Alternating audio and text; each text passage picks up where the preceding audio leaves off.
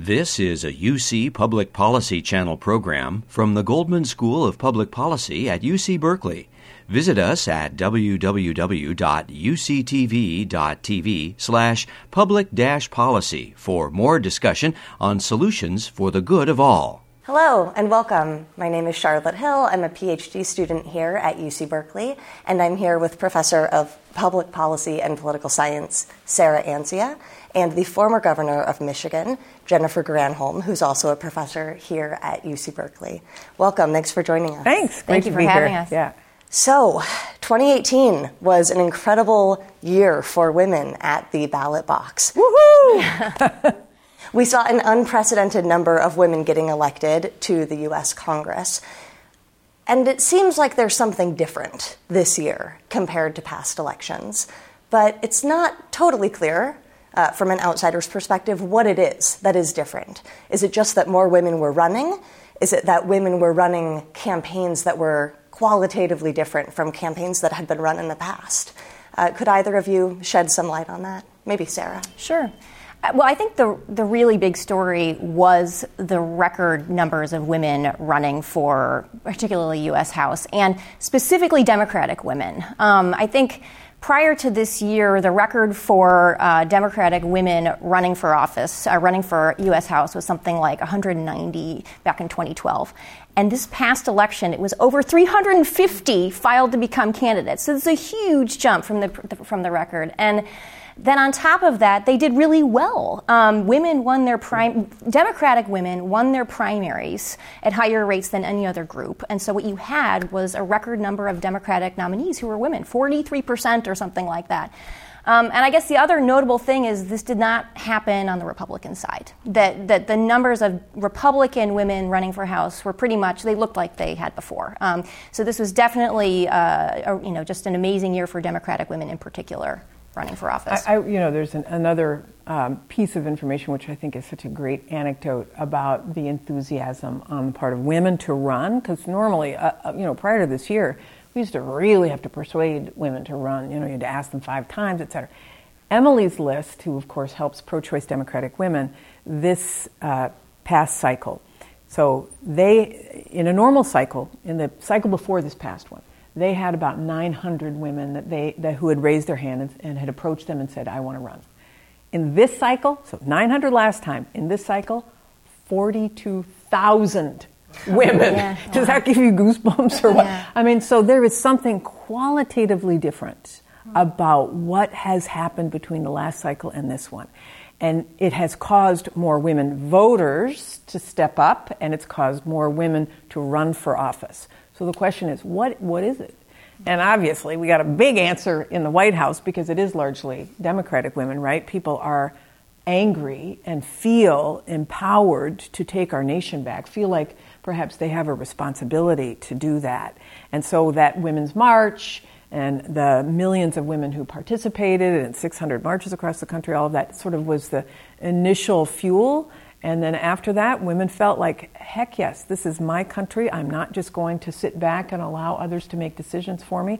I'm going to take a participatory role. So that was super exciting. I think really important catalyst, in addition to probably some other things that you probably have ideas on. Well, I mean, this is just anecdotal, but there were a number of accounts of primary campaign ads also that looked different than they had in the past. You had women running as women rather than following sort of the old playbook. So campaign ads, with showing women breastfeeding, right, or talking about sexual assault, or people bringing their kids along, right. So that seemed, again, this is purely anecdotal, but seemed like a shift this time around. So in Michigan, this is just one classic example. The woman who ran for Attorney General of Michigan, her name is Dana Nessel.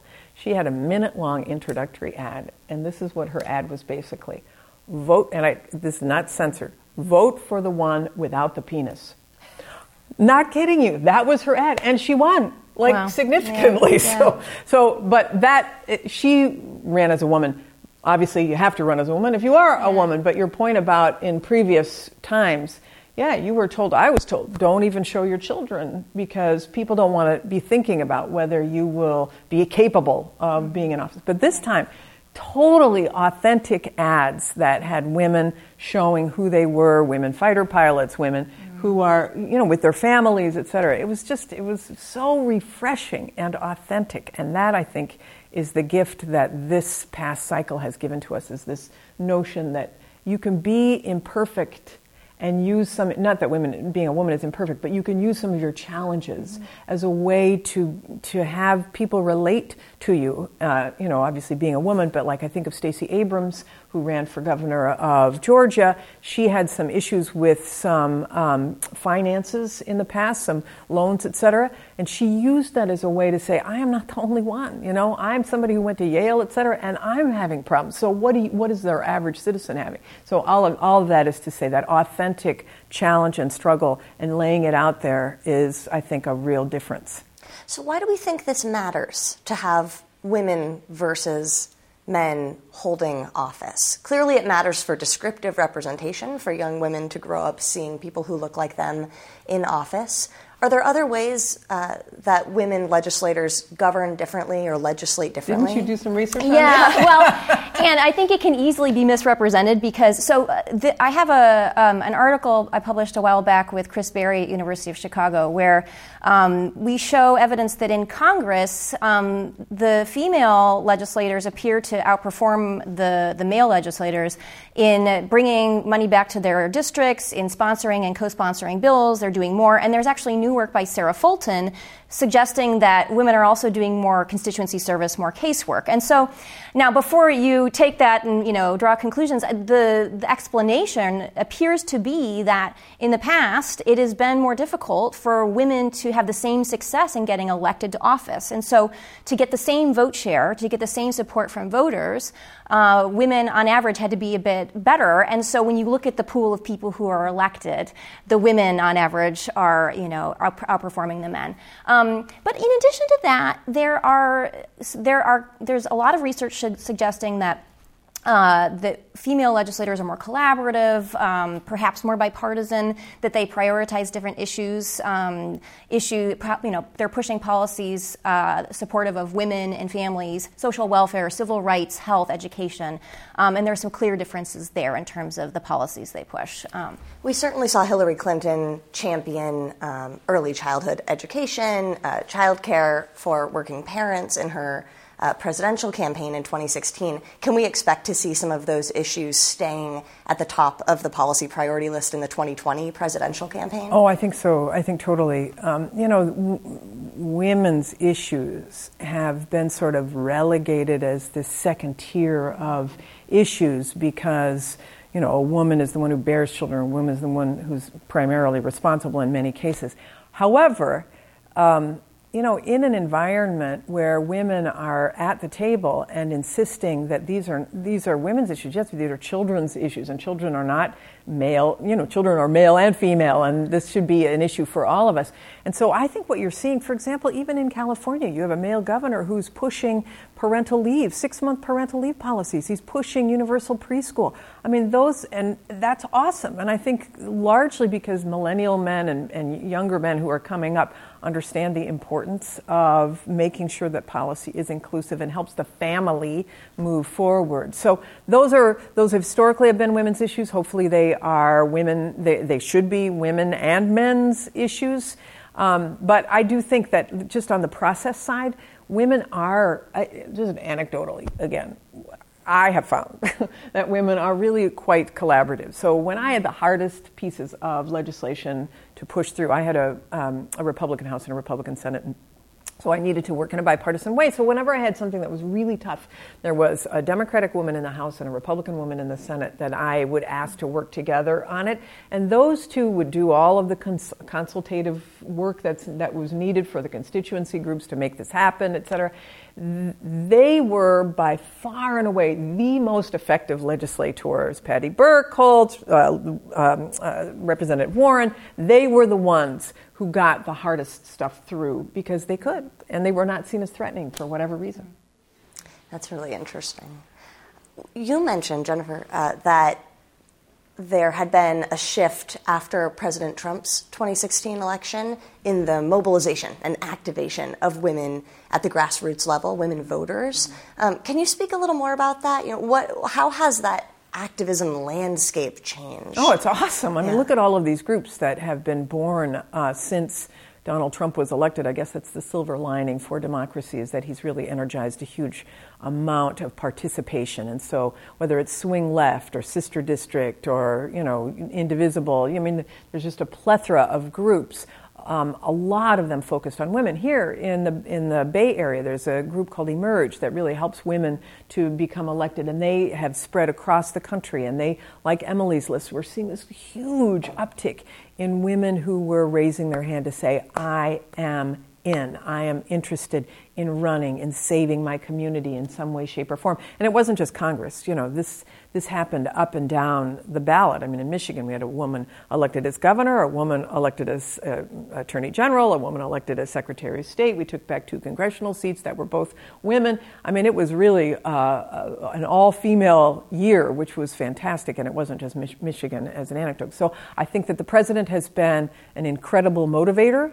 But ultimately, on the ground, it may be the spark that got people to raise their hand, but in real communities across the country, it really was healthcare. And I think women are a trusted deliverer of the message of the importance of healthcare. Not that men aren't, men are as well, but I think that women embody that, whether it's not just reproductive freedom, but that's one of the aspects of healthcare that I think people are energized about, women are energized about. So I think women took advantage of both Trump in the White House as well as Trump's express desire to kill the Affordable Care Act to say, no, we're going to stop that. This is too important for people on the ground. I mean, I think just the turnout in 2018 historic. Just blew me away. I give a lecture every year about, and I talk about the seesaw pattern in midterm and presidential election turnout.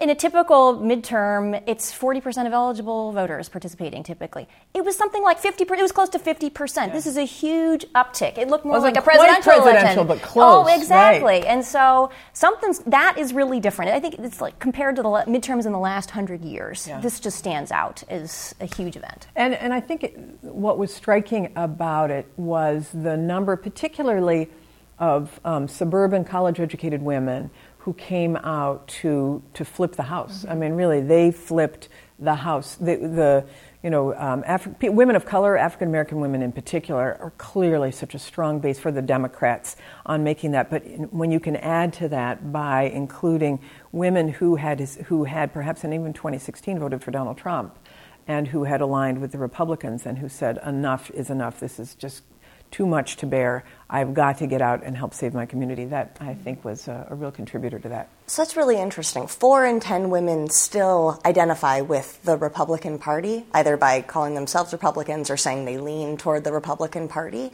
And yet we see certain issues that seem to mobilize women on both sides, regardless of their partisan slant. So do you think that there's an opportunity for women to kind of come together as a voting bloc, as an issue-focused voting bloc in 2020 and moving forward and bypass some of the partisan politics? Maybe a little bit, but I wouldn't be too optimistic there. I mean, so most Republican women still wanted to confirm Judge Kavanaugh, right? So partisanship is still a huge factor. And the shifts we saw in particularly white women between 2016 and 2018 were significant, but so something like 53% of white women voted for Donald Trump in 2016.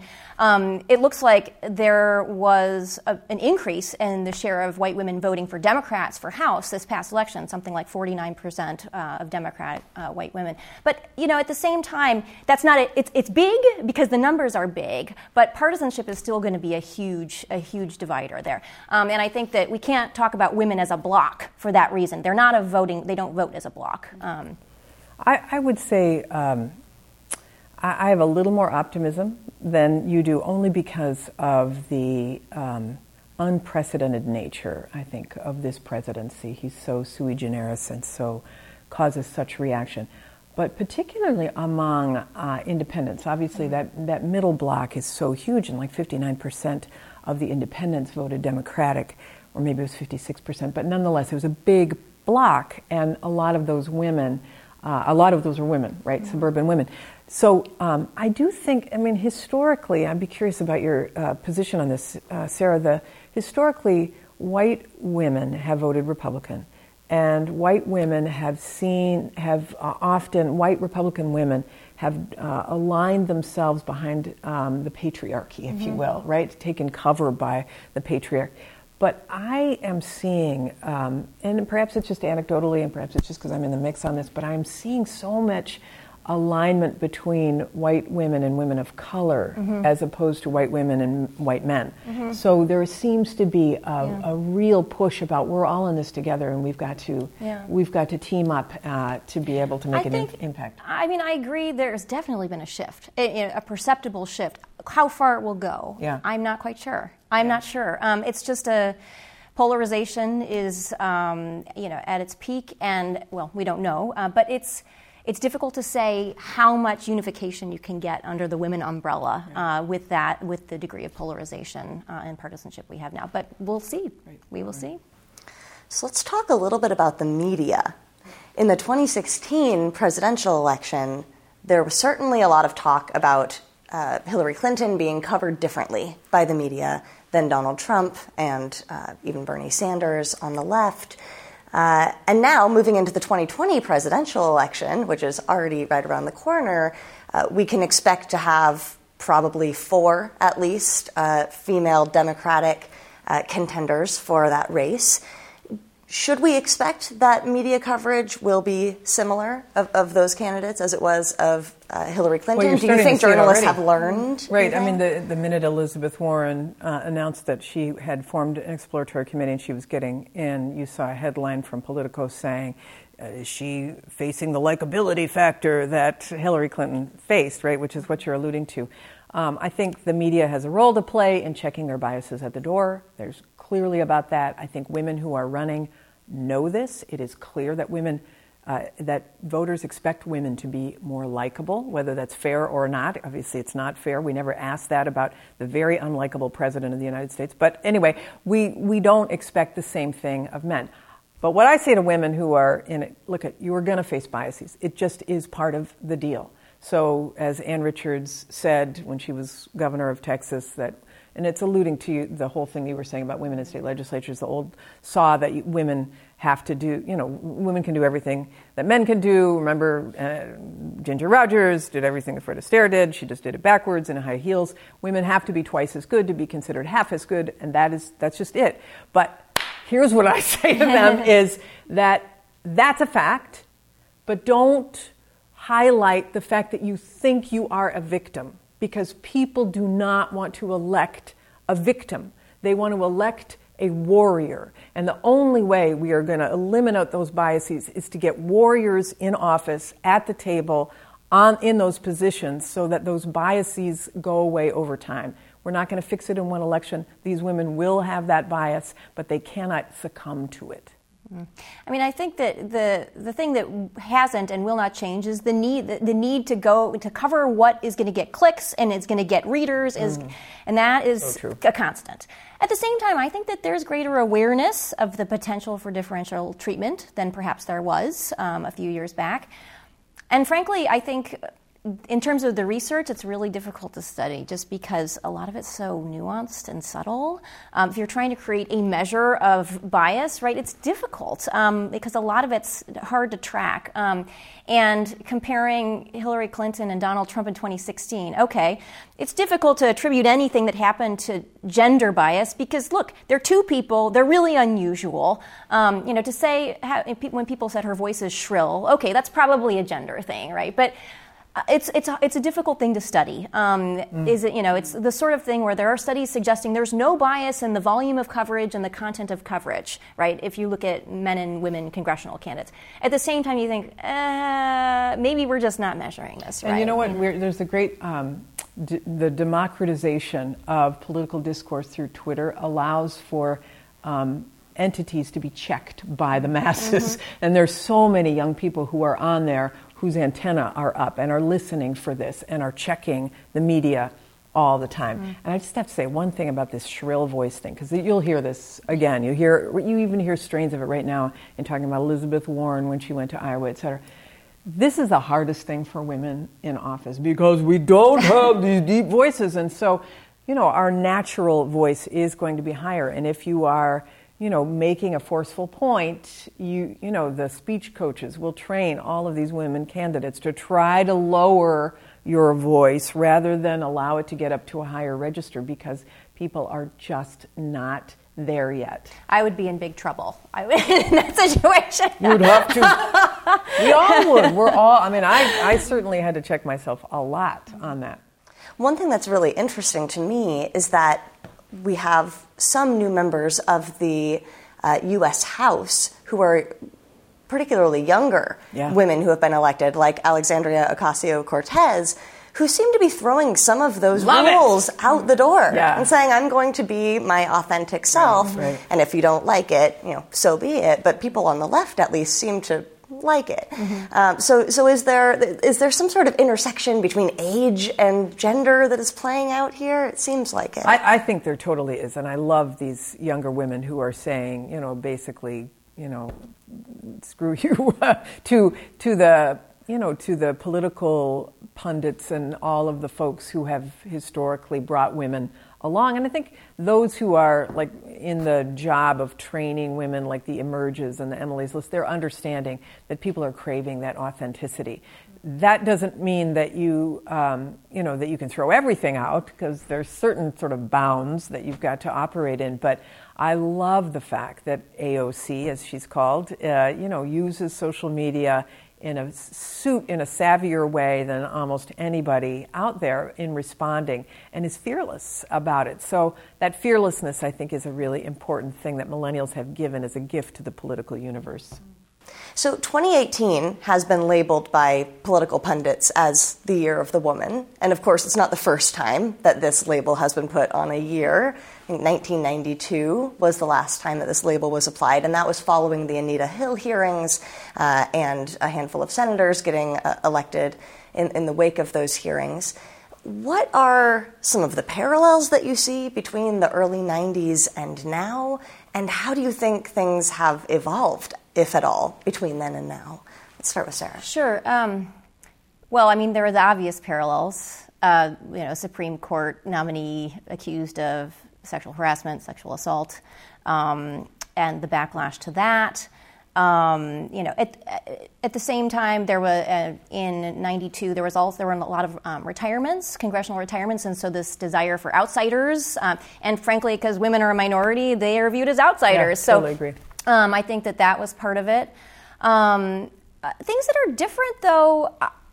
Well, first of all, you ended up in '92 with a Democratic president and a Democratic Congress, and that's definitely not where we are now. And polarization is the sort of the elephant in the room. That the divide between the political parties is just nowhere near what it was in '92, and I think that has a major impact. And also, Donald Trump is a phenomenon that has no parallel in 1992. We're just in a completely different world with our current president. So the real question is, can we expect this enthusiasm and this surge in female candidacies to continue? And after 92, we did not.